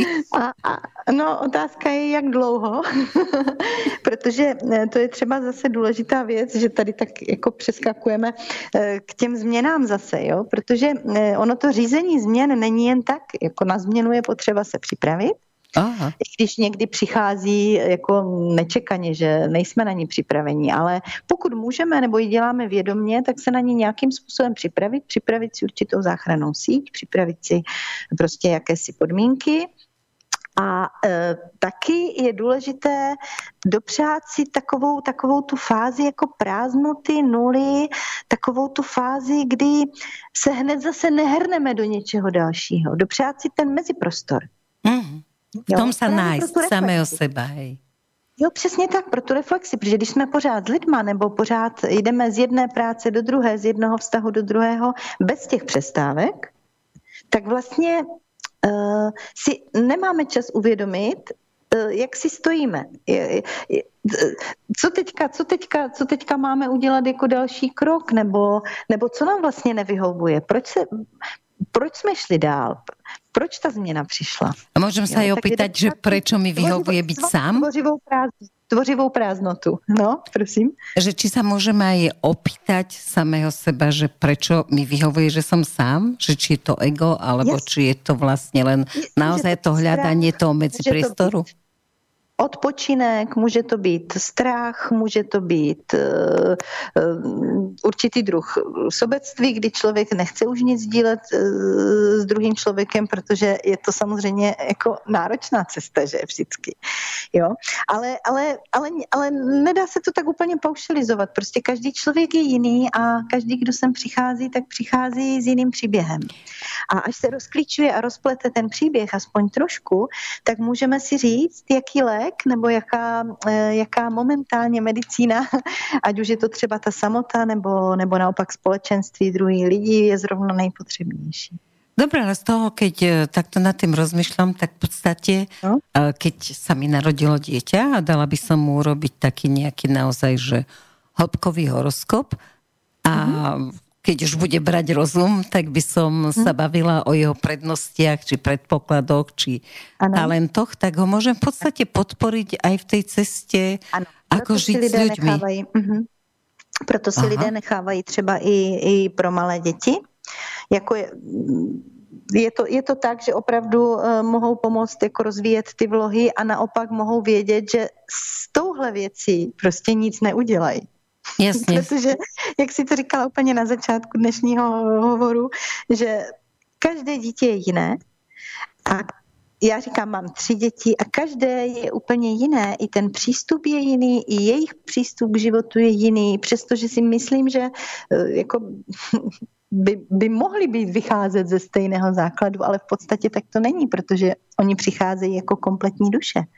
A každá ta duše se potřebuje učit jiné věci, takže je jiná. Ešte dobre, že si vybrali nás, lebo my sme také dobré mami. No poďme na pesničku. No. Well, it's 1 for the money, 2 for the show, 3 to get ready. Now go, cat, go, but don't you step on my blue suede shoe. Well, you can do anything but take over my blue suede shoe. Well, you can knock me down, step in my face, slander my name all over the place. Well, do anything that you want to do, but honey, lay off them shoes and don't you step on my blue suede shoe. Well, you can do anything but take over my blue suede shoes. Let's go, cat!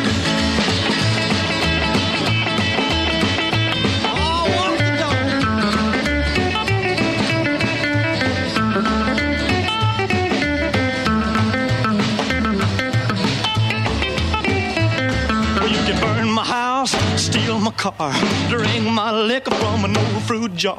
Well, do anything that you wanna do, but honey, lay off of my shoes and don't you step on my blue suede shoe. Well, you can do anything but lay off of my blue suede shoe. Rock it!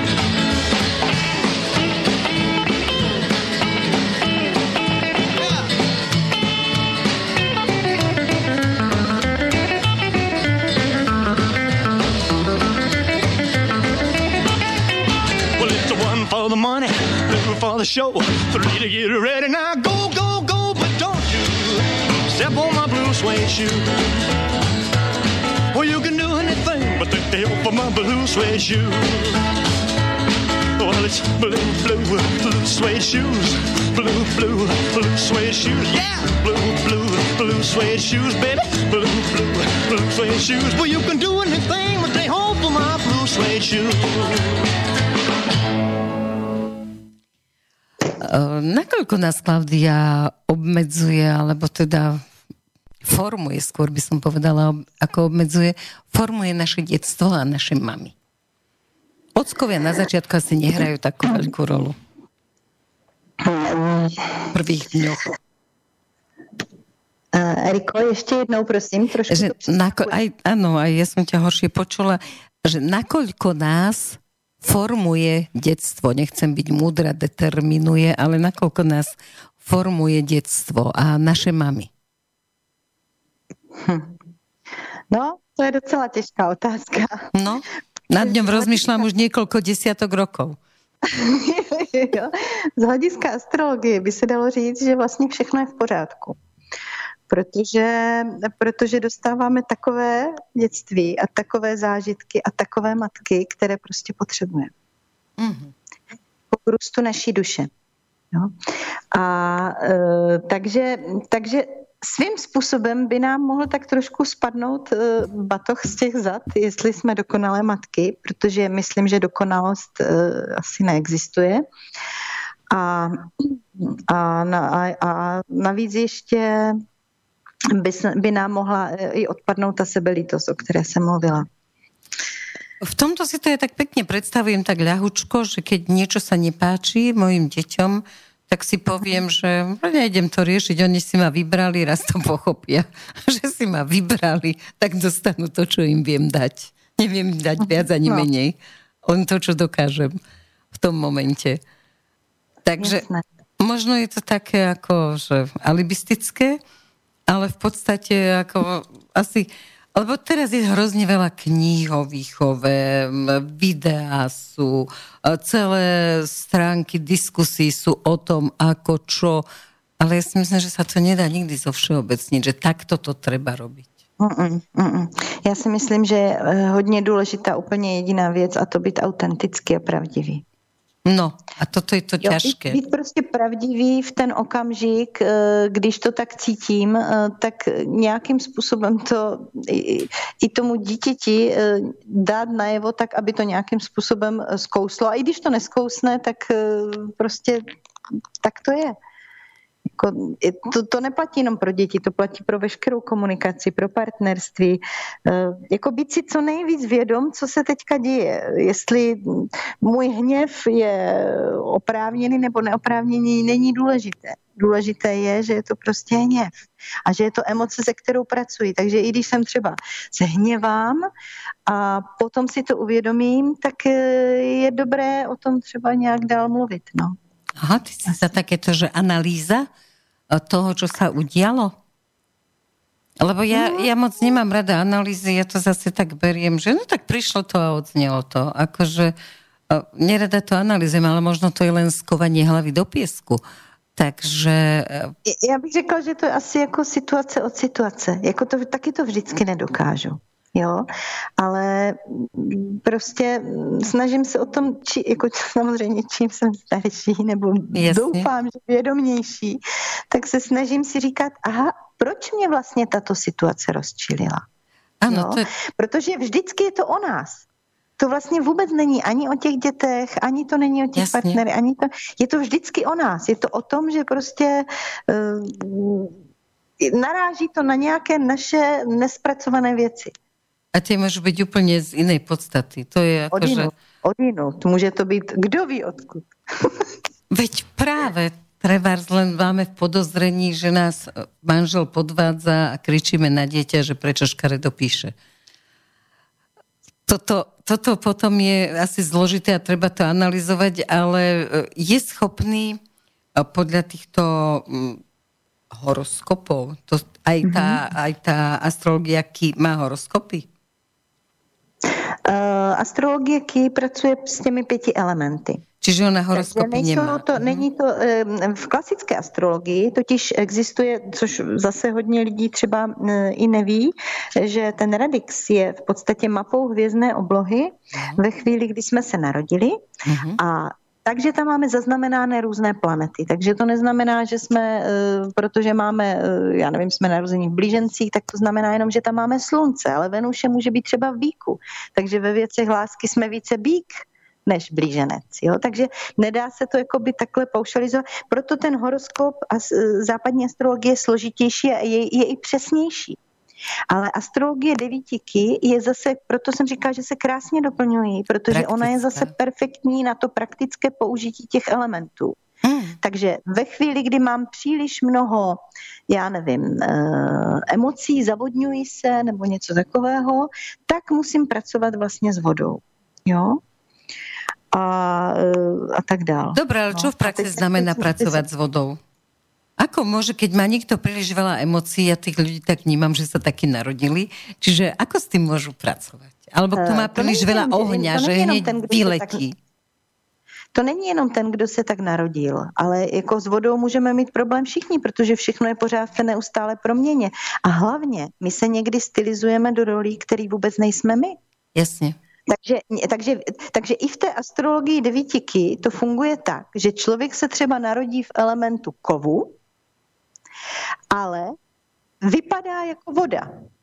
Ježiš. Protože vždycky se jakoby v tom kruhu těch 5 elementů, které se navzájem ovlivňují, se člověk vždycky snaží jako podvědomě vypadat jiný, než je. A to je i stejné samozřejmě v západní astrologii, tam k tomu slouží ascendent, naše psychologická maska. No to naša ascendent je naša psychologická maska? Ano. Jo, to je ten okamžik toho narození, takže ku příkladu si třeba, já nevím, narozená jako kozoroch, ale ascendent budeš mít v raku. Tak čo to bude znamenat? V tu chvíli se budeš tvářit, jakože si jemný, citlivý rak, takový trošku jako zpátečnický, ale přitom si silný, ambiciozní kozoroch. Aha. Rozumíš, jo?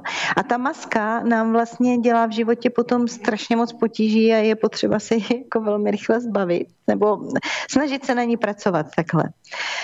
Protože jinak člověk dá strašně moc energie do toho, aby byl někým, kým vlastně vůbec není a aby vypadal jako někdo, kdo vůbec není. Mm-hmm. No dobré, čo taký škorpión? No. Teda nemyslím znamenie, ale čo keď máš akože škorpión a ascendent? Aby som vedela, čoho sa mám zbaviť, lebo u nás celá rodina má škorpiónov ascendent. Už asi babka, dedo, všetci. Ascendent škorpiona a škorpion není to stejné, že? Takže když má někdo slunce ve štíru neboli ve škorpionu, tak je jiný než člověk s ascendentem. Ascendent je vždycky jenom ta maska, kdy ten člověk je více podezřívavý. Aha. Ale není to jeho přirozená podstata. Jasně. Jenom se snaží jakoby vychytat všechno. Rozumíš?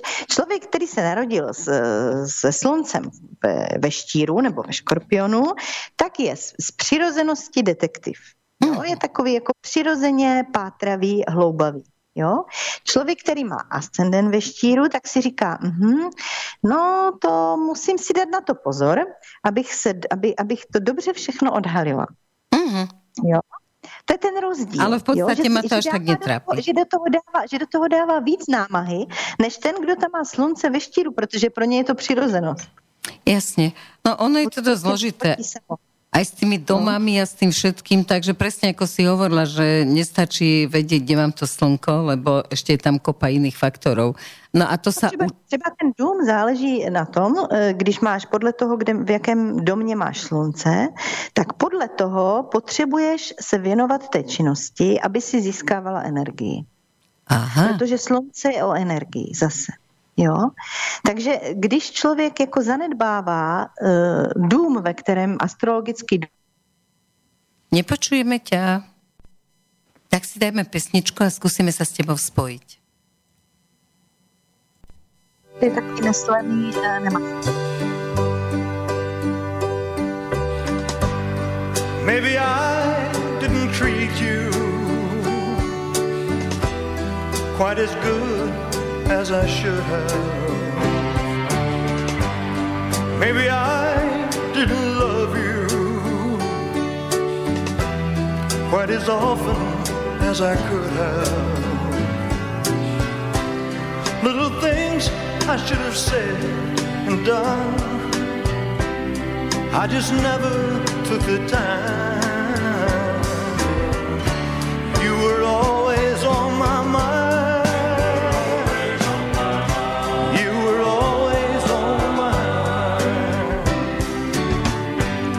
Maybe I didn't hold you all those lonely, lonely times. And I guess I never told you I'm so happy that you're mine.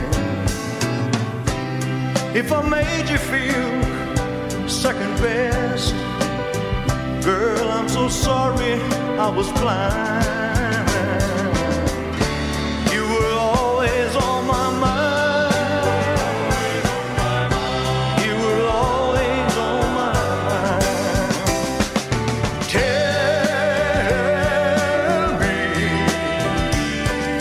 Tell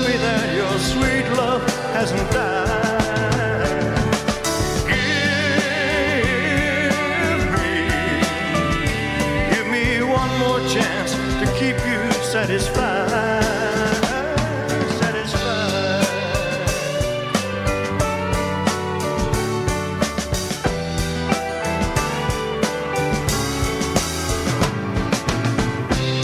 Little things I should have said and done, I just never took the time.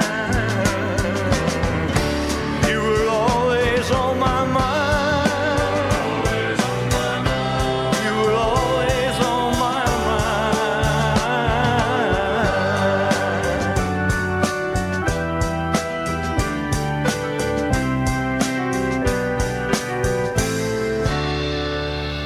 You were always on my mind.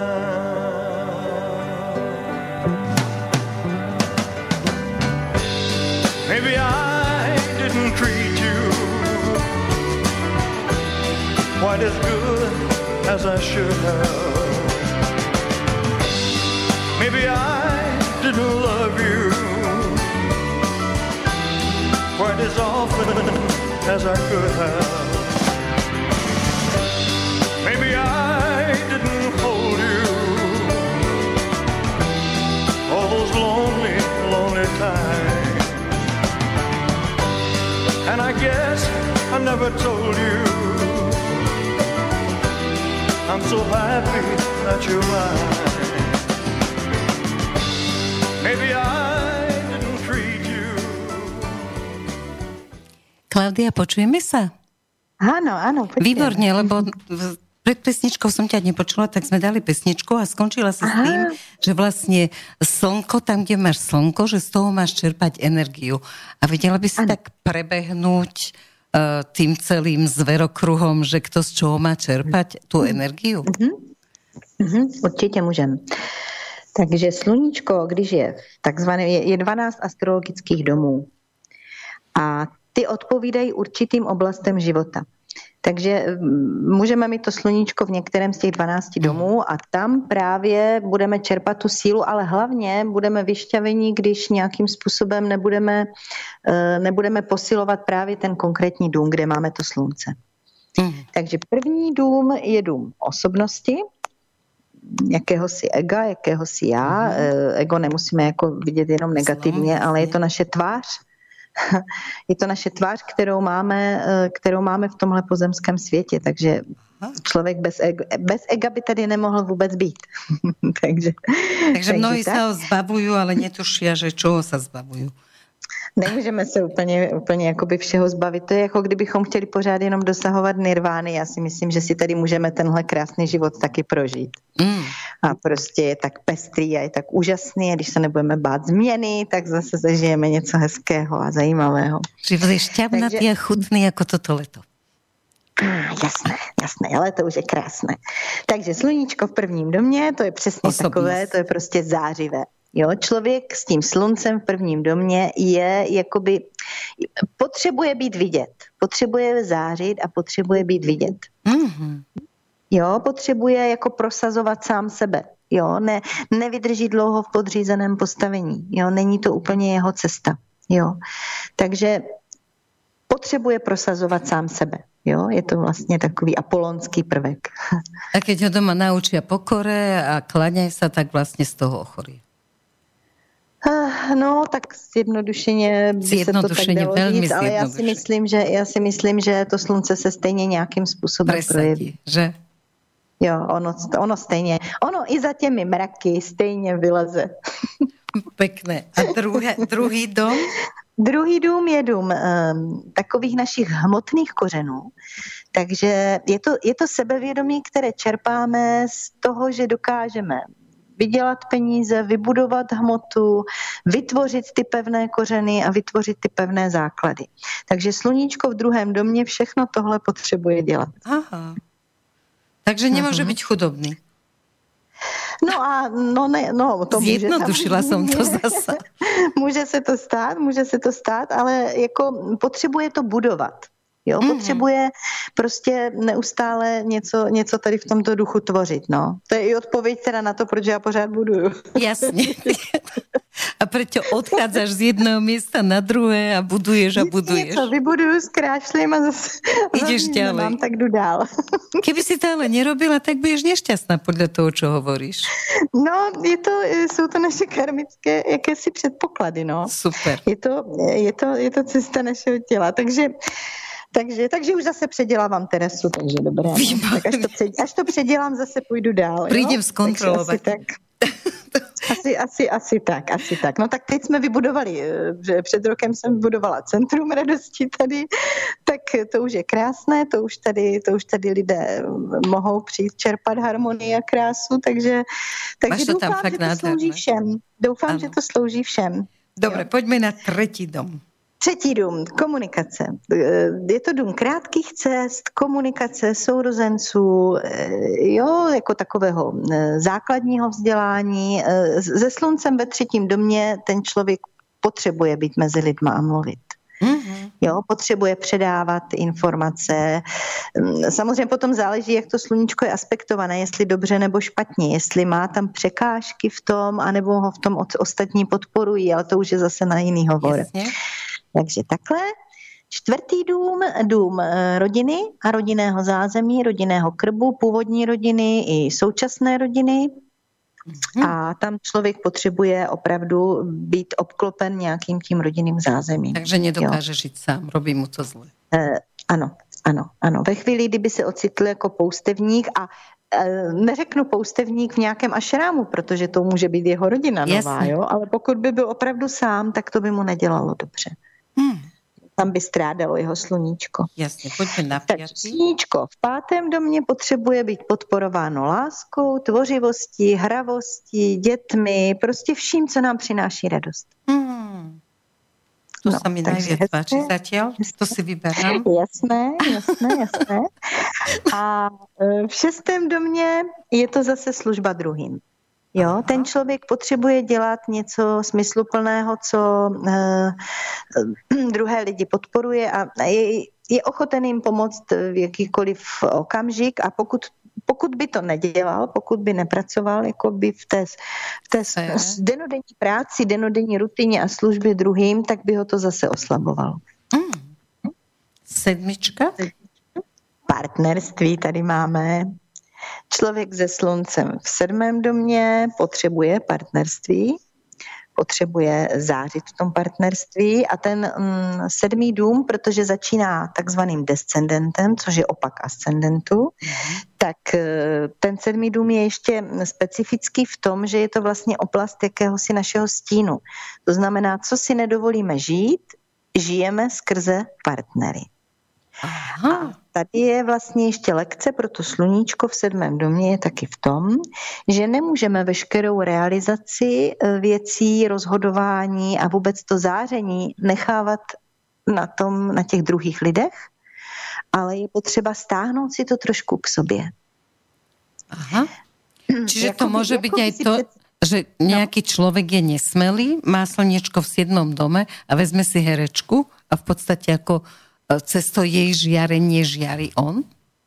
Může to být taky, ale nemusí ten člověk být samozřejmě nesmělý, protože další jeho, třeba je to berán, já nevím, ty většinou nebývají moc nesmělý, tak nemusí být nesmělý, ale jako může to být tenhle příklad, co říkáš. Každopádně jakoby realizuje se skrze svého partnera. Zajímavé. A to jako není pro člověka jako kompletní bytost úplně ideální, protože potřebuje si vlastně ty kompetence vzít sám k sobě, aby jsme jako byli celistvé bytosti, aby jsme byli tím vším, aby jsme byli tím základem a pak můžeme žít v partnerství, kdy oba dva jsou celiství a jenom se mohou podporovat, ne že jeden závisí na druhém. Jasně. Pak jsou to závislostní vztahy, že? 8. dům?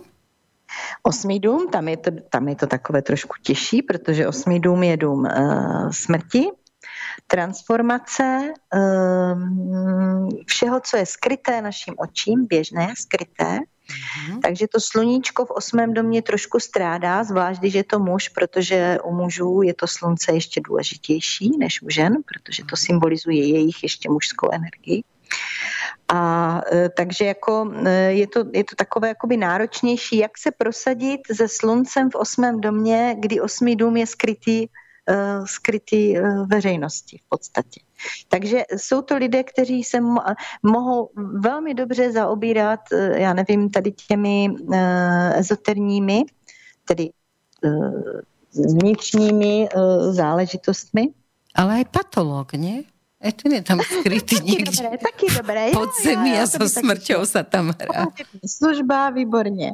Jo, no. Ne, určitě jako něco, co je takové trošku jako jiné. Jo, ten 8. dům je takový jako náročnější, ale skrze tu vnitřní energii člověka se každopádně potřebuje zabývat tady těmi transformačními věcami. Transformačními. A potřebuje v životě, a on v životě ten člověk většinou i zažívá takové extrémnější situace, kdy se musí transformovat. 9. dom? 9. dům, dům dalekých cest a takového vyššího poznání. Jo, taky dům víry, náboženství, ony ty domy jsou jako trošku obsáhlejší, ale zjednodušeně takto. Takže člověk se sluncem v 9. domě, když nebude žít v cizině, tak by tam měl aspoň hodně jezdit. Mm-hmm. A taky se třeba zaobírat jako vyšším vzděláním, vyšším poznáním. A vůbec člověk, který cestuje, si vždycky rozšiřuje obzory. Takže je to dům rozšiřování obzorů a to člověk potřebuje. Jestli se právě mám tu otázku. Lidé, co mají slunce v 9. domě a necestují, tak jsou úplně z toho nesví. Ja som sa práve chcela opýtať ešte predtým, ako sme začali k tým domom, že či máš nejakým spôsobom predpoklad pre to, že budeš žiť v zahraničí. Takže toto je v podstate odpoveď na tú otázku, že keď to máš takto. Toto je dobrý předpoklad, ale samozřejmě v zahraničí může žít někdo, i kdo tam slunce nemá. Jo. Ale tohle to je taková věc, kdy tomu člověku to dělá dobře. Mm-hmm. Zjednodušeně řečeno, doma třeba těžko zavadí o práci, vyběhne kousek za hranice a náraz mu tam jde všechno. Super. Jo. To tak má. A ještě když je to žena a má tam ještě i Venuši, tak pravděpodobné lásky dostává taky na cestách. No neviem, či nemením. No zatiaľ som pri tej hravosti. Dobre, 10. 10. dům seberealizace. Všechno, čím se seberealizujeme. Nemusí to být vždycky zaměstnání. Jo? Může to být, člověk může dělat v běžném zaměstnání, ale větší část dne žije svým koníčkem. Ale většinou je to nějaké naše zaměstnání. Určitě seberealizační rovina. Takže ten člověk potřebuje dělat něco, co mu dává opravdový smysl. Mm-hmm. Jo, já vím, že to obecně platí jako o všech. Je dobré dělat něco, co nám dává smysl. Ale člověk, který tam má slunce, tak tím bude opravdu trpět. Keď to nebude mať, hej. Keď nepochopí, že může relaxovat a mať koníčky. Přesně tak. Nebo bude mít takový ten pocit, že ho všichni omezují. Že si nemůže dělat, co chce. Mm-hmm. Už u dětí se to projevuje. Třeba děti taky se sluncem v 10. domě mají pocit, že teda jsou dosti těmi rodiči omezovány. No. Zajímavé. A 11. dům? Dům přátel, veřejnosti, veřejného působení, veřejné správy, takže člověk zase potřebuje být vidět, potřebuje být mezi přáteli, potřebuje prostě zářit. Čiže dobrý politik by mohl mať slnko v 11. dome. Ano, no jestli bude dobrý, to už zase záleží na jeho morálních aspektech a tak dále jiných, ale určitě se tam uplatní. Hodí sa mu to. Dobre. Posledný je tuším 12. Pokud není moc poškozené, no. Zatiaľ to vyzerá, že často chodia s poškodenými slnečkami. Kurník. Keby sa to tak dalo merať, že ty máš slnečko na 25% zlý. Jo, když jsme u těch politiků, tak si myslím, že je potřeba se dívat i na Jupitera. Protože Jupiter je planeta, říká se, že je to planeta velkého štěstí, ale hlavně je to planeta takové spravedlnosti, hojnosti, ale opravdu, když má někdo dobře postaveného Jupitera, tak je velkorysý a není schopen nízkostí. Tak to by bolo krásne, keby chodili len s dobre postaveným Jupiterom do politiky. To by bolo príjemne žiť potom. Hoci ktorej krajine. Je to taková vůdcovská. Jupiter v podstatě si představ, když jsme byli u té mytologie, tak si představ Dia. Jo, vládce Olympu. To je vlastně Jupiter. No, jo, tak Zeus to je krásne. A hlavne sa potom by im nikto nemohol vyčítať milenky, lebo ten Zeus to tak mal proste. Jupiter nás učí tím, že nám dává. Aha. Saturn nás učí tím, že nám bere. No, tak vyberajme si Jupitera, nie? Ale niekde nie je čo zobrať. Niekedy vyjde ten Saturn na prázdno. Príde, pozrie a povie, no čo by som už tomuto mohol zobrať, veď ten nemá nič, ani charakter, ani hmotu.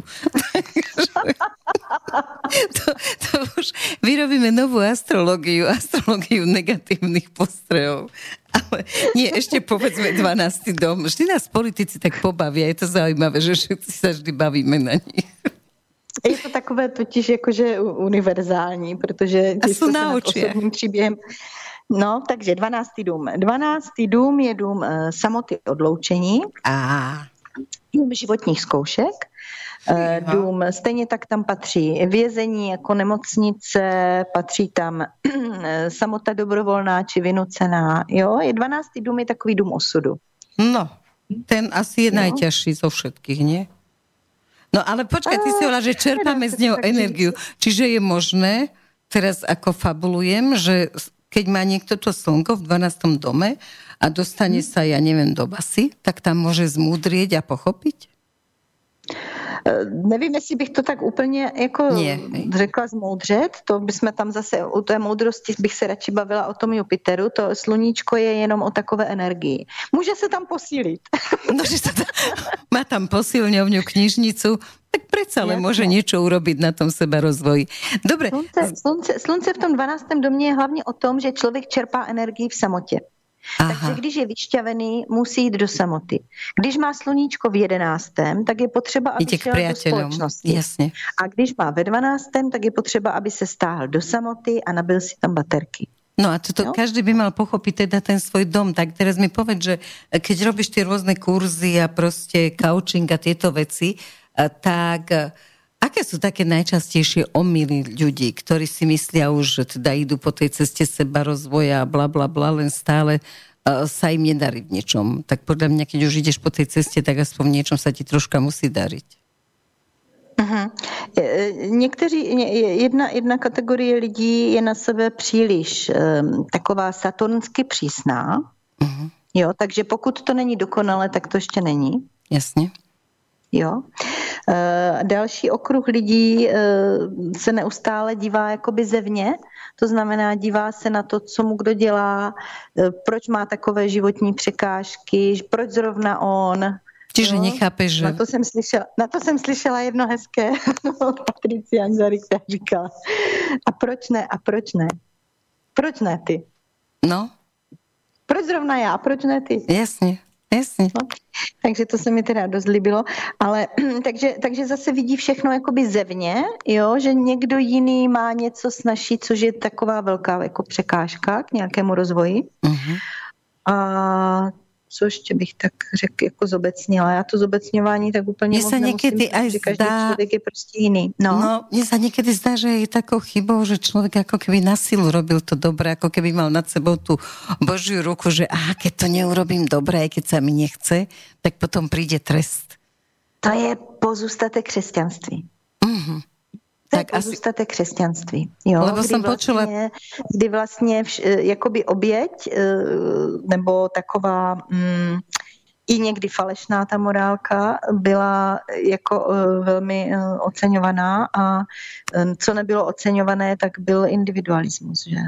Jasne, lebo som počula takú podporuje ako, no. Kolegyňu, sme došli proste to jedno niekde na takýto seminár a dostala najhoršiu izbu. No fakt dostala najhoršiu izbu a vybehla von a kričí, že tak ja, čo každému robím dobre, čo sa obetujem, no čo ja potom z toho vlastne mám? Ale to byl pro ní výborný trénink, protože no To je právě proto, abys mohla dokázat, jak se budeš zase obětovat a dostaneš to. Přece bys nechtěla, aby to dostal někdo jiný. No jasne. Ináč naše eguško sa s nami prekrásne hrá. No a to ma nabáda rovno k tomu, že čo si myslíš o tom pozitívnom myslení, že ľudia si často myslia, že už sú na tej ceste seba rozvoja, keď na všetko hovoria, že áno, to je naozaj dobré. Áno, všetko je dobré. Všetko je tak, ako má byť. Myslím si o tom částečně, že teda to tak třeba úplně nemusí být, protože prostě se musíme poznávat i s těmi negativními vlastnostmi, které máme a na kterých můžeme pracovat, co bychom tady jinak dělali, že? Ale na jednu stranu je to moc dobře, ale úplně z jiného důvodu. Je to moc dobře, protože si člověk posiluje svoje vibrace. Posiluje si vibrace jako toho povznášejícího pocitu. Jo, protože není nic horšího, než když někdo někomu zkazí náladu něčím, co se ho vlastně vůbec ani netýká. No vysvětli na príklade. Celkom som ťa nepochopila.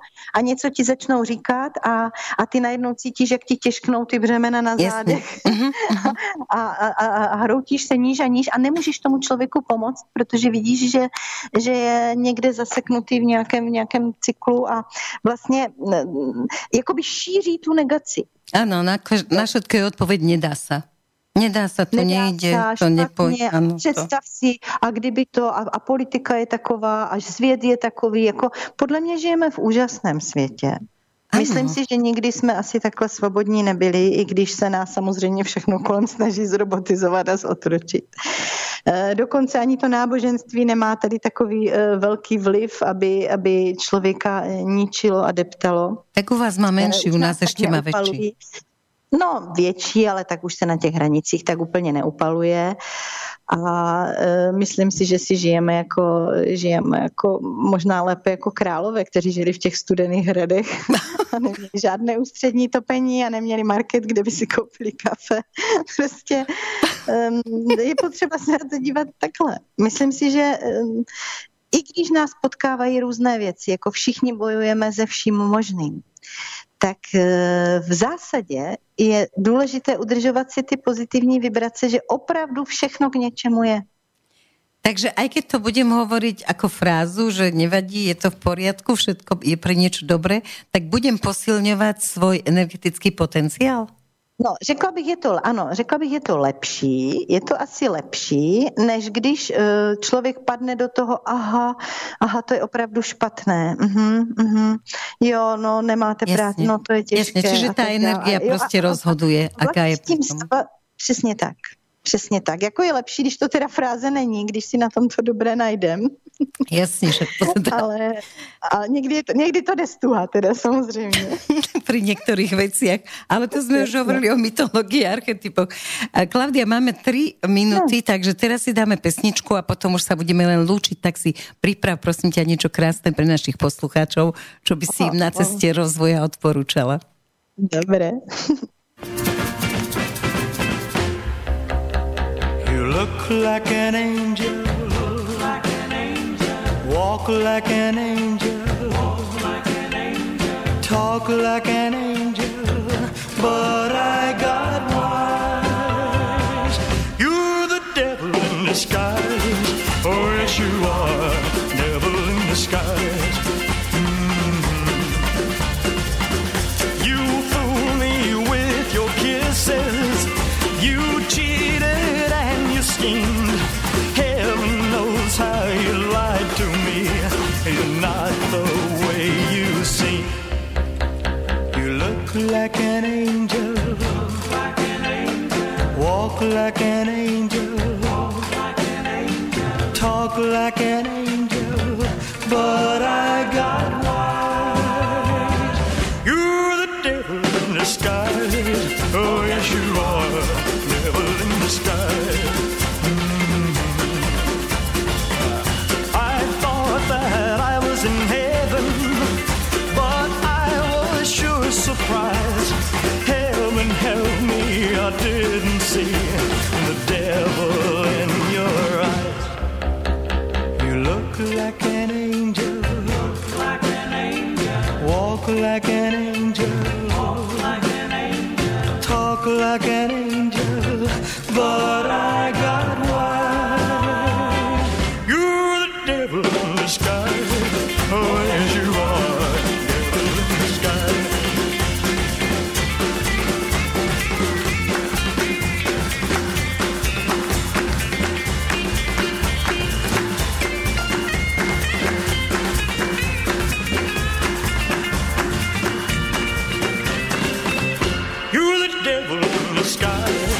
Oh yes you are, devil in disguise. Oh yes you are, devil in disguise. Oh yes you are, devil in disguise. Oh yes you are, devil in disguise. Všetko, čo má začiatok, má aj svoj koniec a na Slobodnom vysielači sa práve teraz končí relácia s Erikou o živote. Hosťom bola Klaudie Slunečná z Olomouca. A Klaudii, máš slovo. Děkuji. Tak co na závěr? Přála bych si, abychom znali svůj osobní příběh, věděli, kam nás to v životě vede. A asi bych řekla, nejdůležitější je pořád se věnovat tomu, kam dáváme svou energii. Protože to, kam dáváme energii, vlastně vtahuje naši pránu, vtahuje to naše čchy. Takže je dôležité, čemu sa venujeme. Každý okamžik. Takže všetkým želám, aj nám dvom, aby sme venovali čo najviac energie láske a všetkému dobrému a krásnemu, čo nás v živote čaká. A tej zmene. A verme, že bude vždy len k lepšiemu. A keď nie, tak to máme na to, aby sme sa učili. Ďakujem ti veľmi pekne za krásne slova, za to, čo všetko si nám objasnila. A určite sa nepočujeme naposledy, pretože tu na Martin, keď videl tvoju fotografiu na internete, tak povedal, že Klaudia musí prísť do štúdia. To nemôžeme nechať len na diaľku. Takže si pozvaná. Mějte se moc hezky. Zdravím vás moc a hodně radosti. Áno, dobrú noc. Dobrou noc.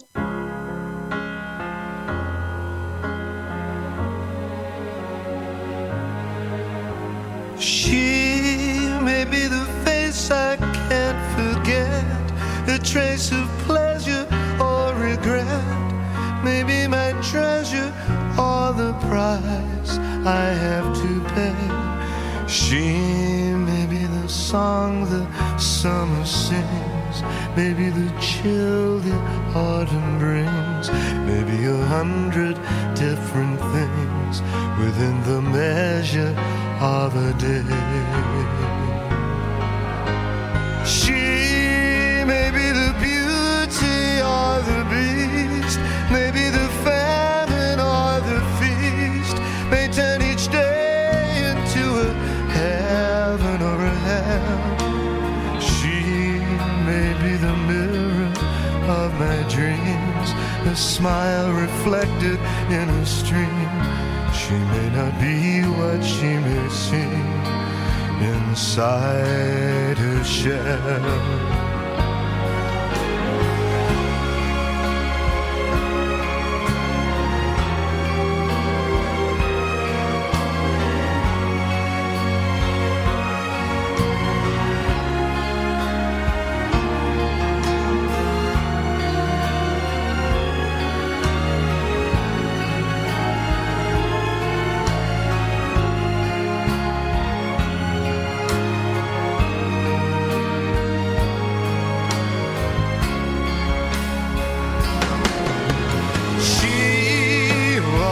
Seems so happy in a crowd whose eyes can be so private and so proud. No one's allowed to see them when they cry. She may be the love that cannot hope to last, may come to me from shadows of the past that I remember till the day I die. She may be the reason I survive, the why and wherefore I'm alive, the one I'll care for through the rough and ready years. Me, I'll take her laughter and her tears and make them all my souvenirs. For where she goes, I've got to be. The meaning of my life is she.